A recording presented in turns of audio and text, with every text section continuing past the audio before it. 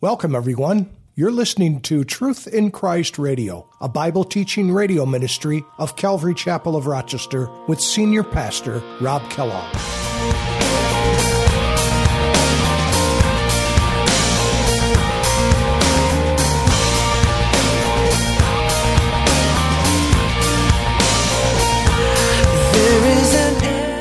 How can you love? How can you agapeo God? How can you love Him in that wonderful way and yet hate your brother? And this word hate means to detest or pursue with hatred. There's quite a dichotomy between the two of them, isn't there? One is loving and the other one is hatred.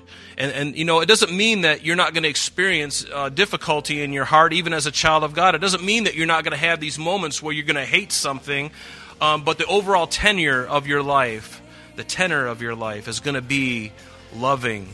How can I ever say enough? How amazing is your love? How can I keep from shouting your name? I know I am loved by the King, and it makes my heart want to sing.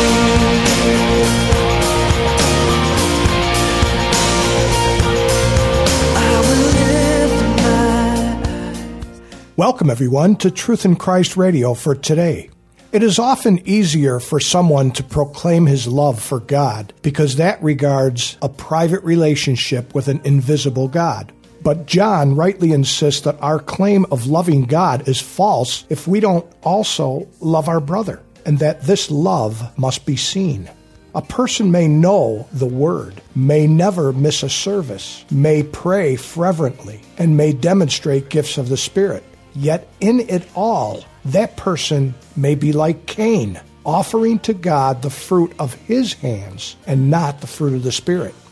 And now, let's turn our Bibles to 1 John chapter 4, starting in verse 20, and follow along with Pastor Rob. This morning, let's open up to 1 John chapter 4, and we're going to pick up at verse 20, and let's just get right into it. We're going to have communion today, and time is fleeting, so let's just get right into the text this morning. Again, John is just speaking about this love of God, and certainly not only the love that God has for us, but the love that ought to be emanating from us, the love that has been deposited in us by the Spirit of God. Those things, that the very life of God is in you if you're a child of God, and that love should emanate from you. It should be something that's consistent. It should be more consistent, God's love from you, than hate and other things and other aberrations of our flesh. There should be a marked difference between us and the unbeliever. Otherwise, we have no assurance that we really are a child of God. Because if we are a child of God, there's fruit that is resultant from that relationship with Christ, and that fruit is seen. That fruit is very tangible to the eye, and even if it's not tangible to the eye, people sense it.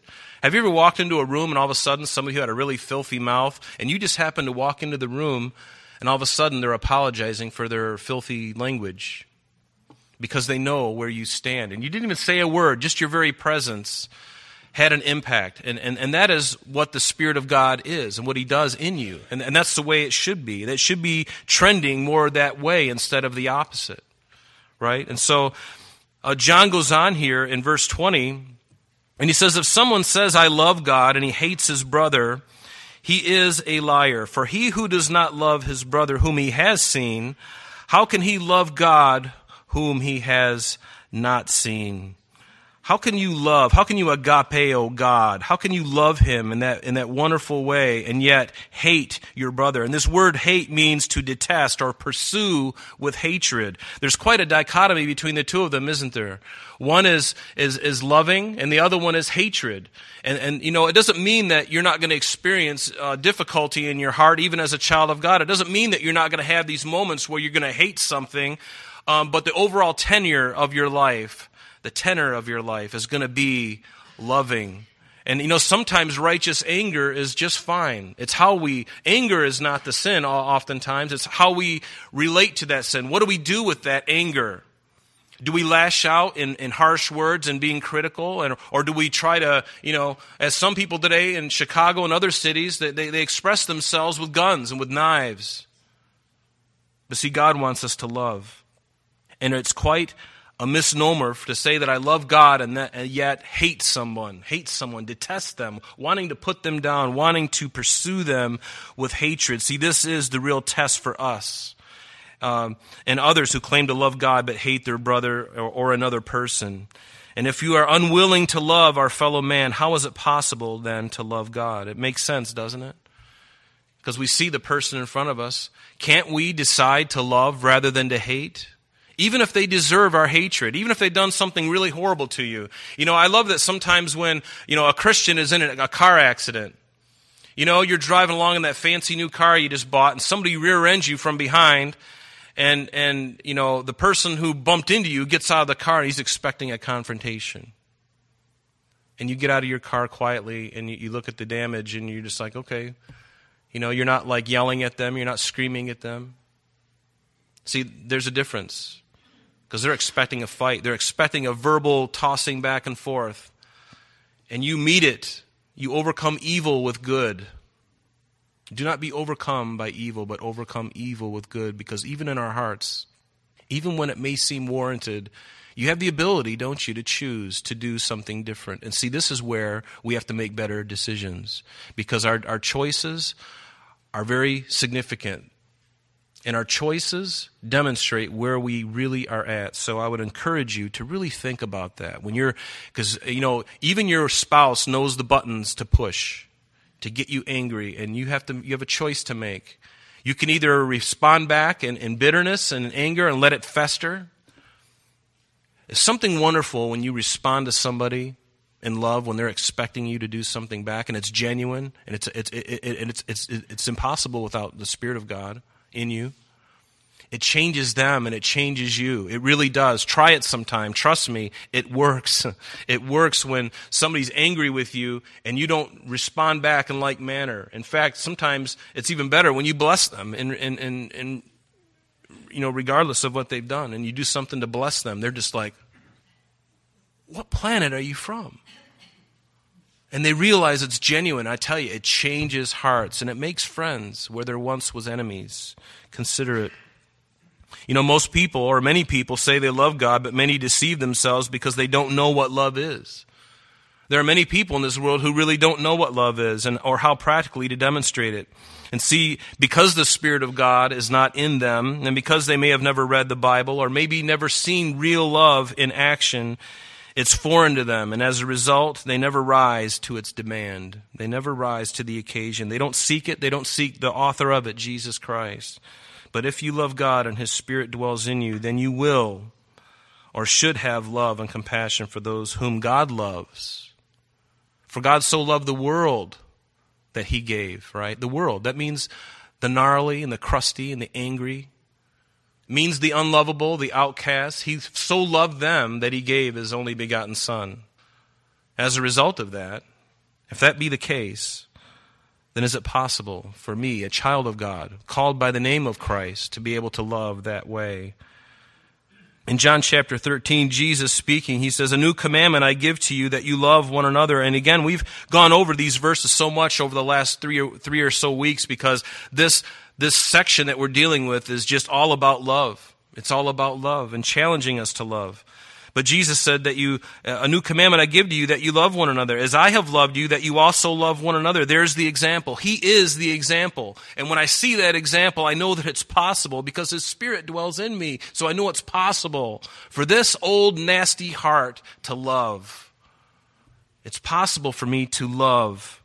And you may be more fond of someone more than others, but you can still love and respect them, can't you? You don't have to be buddy-buddy, and that's okay. We tend to put our love in one basket, in a handful of baskets. There's a handful of people that we really love, and we put all of our eggs in that basket. And did you know you can have sacrificial love for others even when you don't have the greatest feelings for them at all? You have the capacity because God's love is infinite. And through you, He can love a lot more than what we're loving. He can love a lot more than our family, immediate family, and maybe even some really close friends. He has the ability through the Spirit in you to work in such a way where your love doesn't grow thin. In fact, I think the more you love, the more He gives it. He gives you the ability to do it. You know, it's like I can restrict the flow and say, Lord, I'm going to only love my wife and my kids. And you know, you may do that, but you know what? If your heart is not right, eventually that's going to start to tarnish. It's going to start to get old. It's going to start to break down, and you're going to realize it's because I blocked the flow. But when you unblock the flow and you say, Lord, use me as your vessel, however you want to use me, let me tell you, you have the capacity to love so many people. And especially when you just let go. Just let go. Let it go. Let it go. Let it go. Let go of the nastiness. Let the love of God flow through you unhindered. And we do that by living a life that is pleasing to Him. And you know, sometimes we can establish new friendships even by accident, by just doing the right thing. Just by doing the right thing, we find that we make a friend. And because love is a choice, sometimes after we've made a decision to love, we end up being more fond of someone in the process that we weren't so fond of to begin with. Isn't it true? Love is interesting like that. Somebody who we weren't even interested in before, we don't even really care for them, really. We don't really like them. But we do something. We pray for them. Believe me, if you pray for an enemy, here's the secret that most people don't know. Maybe you know. But when you pray for somebody who doesn't like you, you really got a problem with them, it could be a coworker, it could be a family member, you start praying for them, believe me, and you start praying for God's blessing upon their life and God's goodness toward them, you're going to be changed in the process of praying for them. And all of a sudden, your heart is not going to be so ugly toward them. And all you need is 2 flames to start a bigger fire. But once you vanquish one of the flames, there's really no fight anymore. And see, that's what we're called to do. Turn with me to Luke chapter 10. Luke chapter 10, beginning in verse 25. This is the parable of the Good Samaritan. And this goes along really well with this verse. Luke chapter 10, beginning in verse 25, it says, "And behold, a certain lawyer stood up and tested him," speaking of Jesus, saying, "Teacher, what shall I do to inherit eternal life?" And he said to him, "What is written in the law? What is your reading of it?" And so he answered and said to him, "You shall love the Lord your God with all your heart, with all your soul, with all your strength, and with all your mind, and your neighbor as yourself." And here he's quoting from Deuteronomy chapter 6.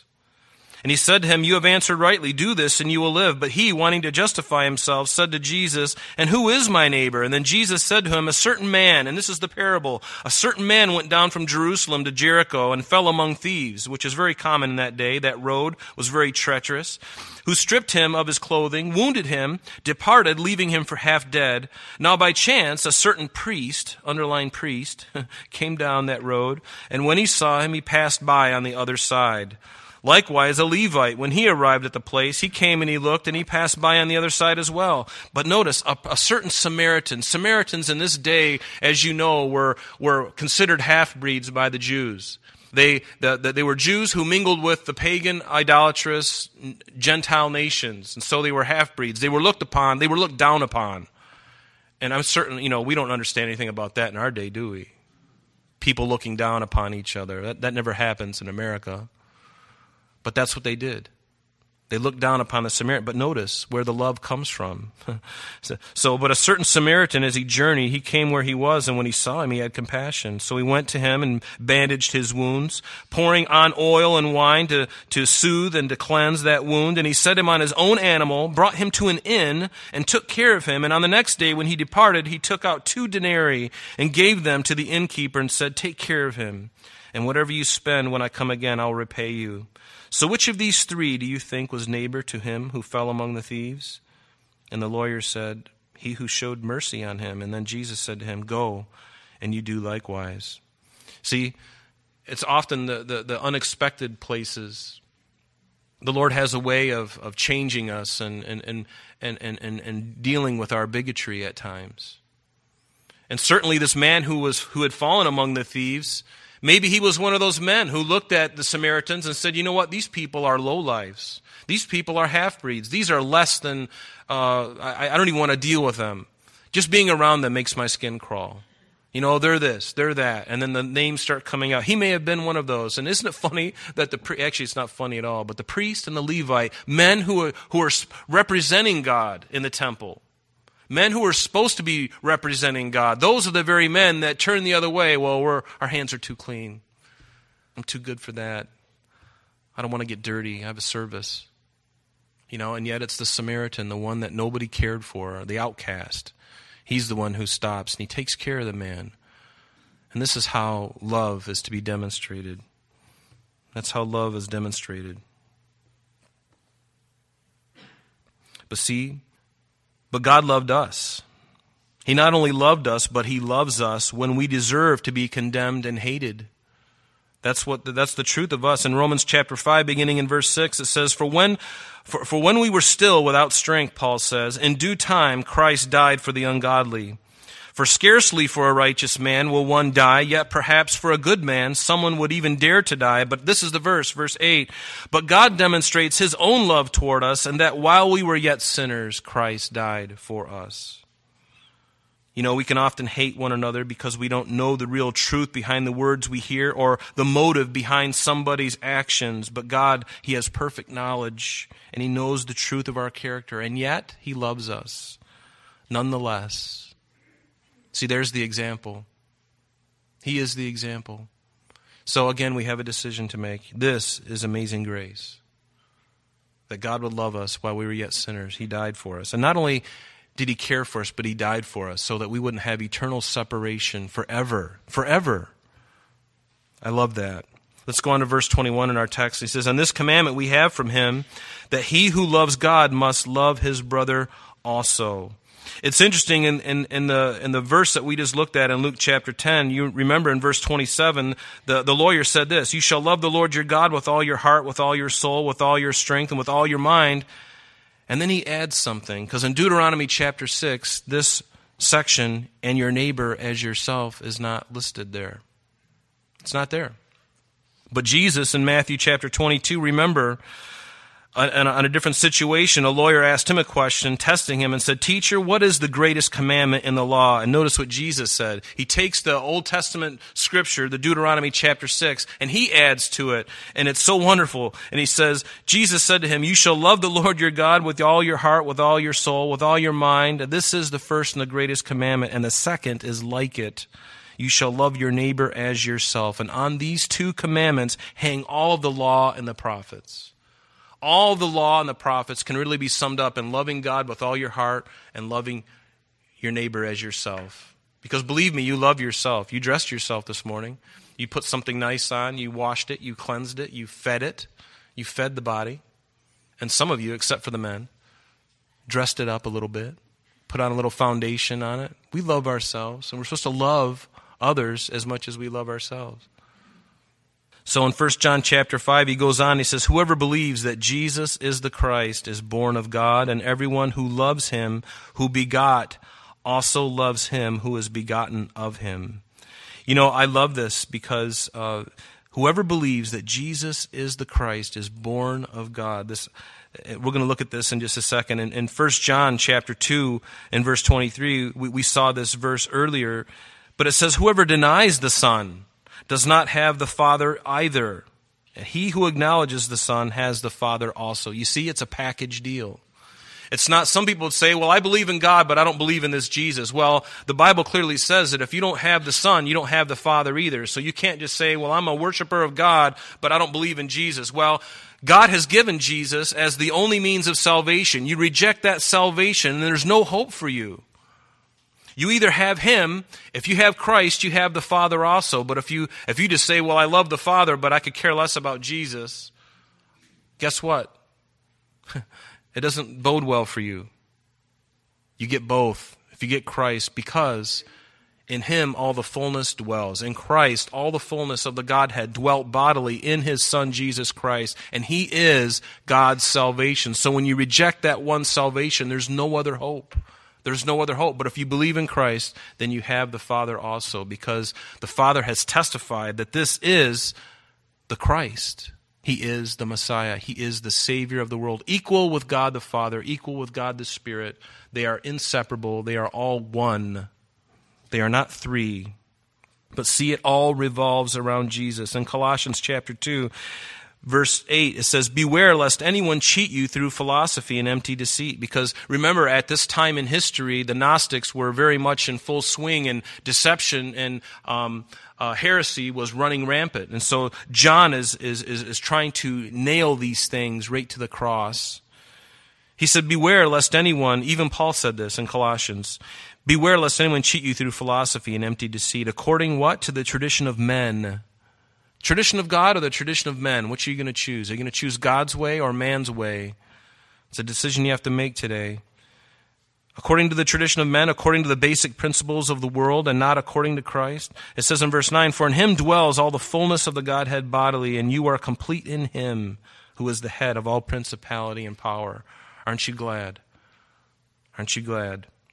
This word born in this verse is geneo. It's a Greek word which can mean born, like every one of us was born from our mother. We came out from the womb, every one of us. I think, right? Is there anybody who hasn't come out from the womb? No, we've all come. But it can also mean born, metaphorically, born as a child of God. And that can only happen when we receive the Spirit of God in us. And that's really what it means. And this phrase, born of God, occurs several times in this first letter of John's. It happens in 1 John chapter 3, verse 9, chapter 4, verse 7, chapter 5, verse 1, chapter 5, verse 4, chapter 5, verse 18, and even twice there, but it's referring to the new birth. It's referring to being born again. Born again.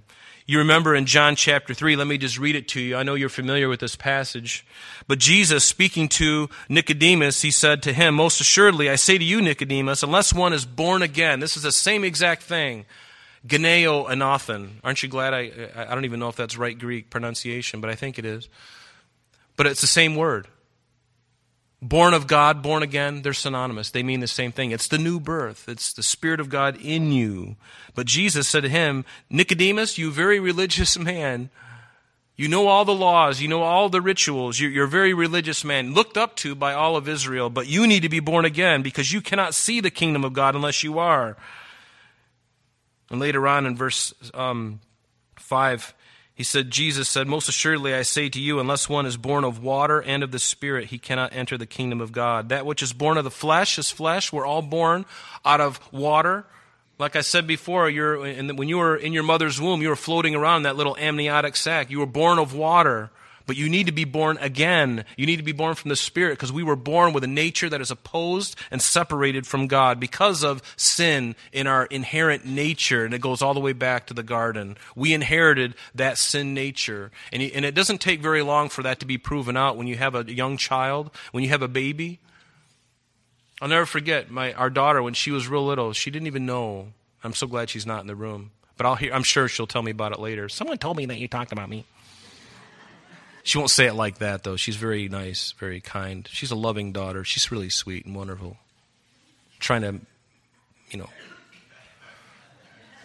But it didn't take long for us to realize that selfishness and greed is already in there.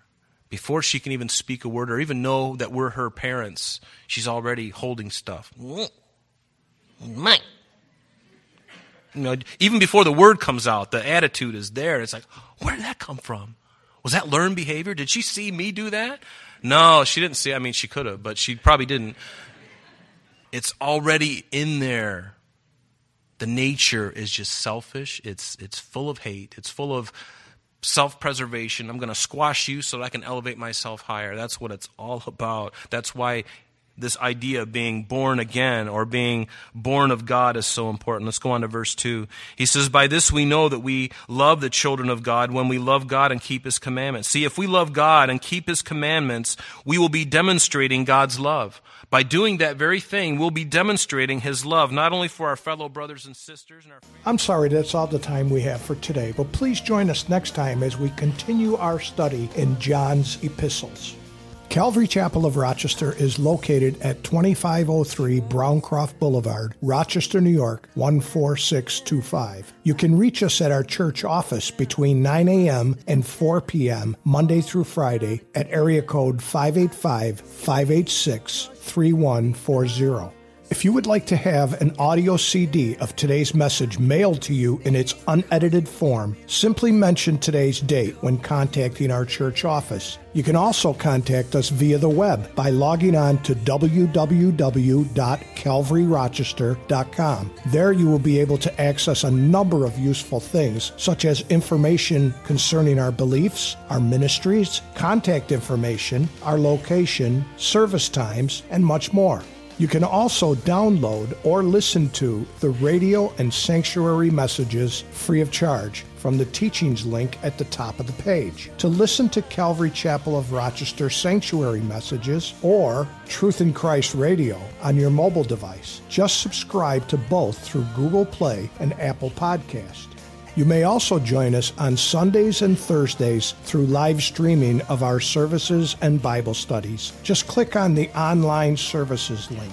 We're so glad that you could join us today. And if there is any way that we can bless you in your walk with Jesus Christ, please don't hesitate to call our church office. Remember, Jesus said, "I am the way, the truth, and the life, and for this cause I have come into the world, that I should bear witness unto the truth. Everyone who is of the truth hears my voice." May God bless you in abundance today as you walk with Him. And until next time, this has been Truth in Christ.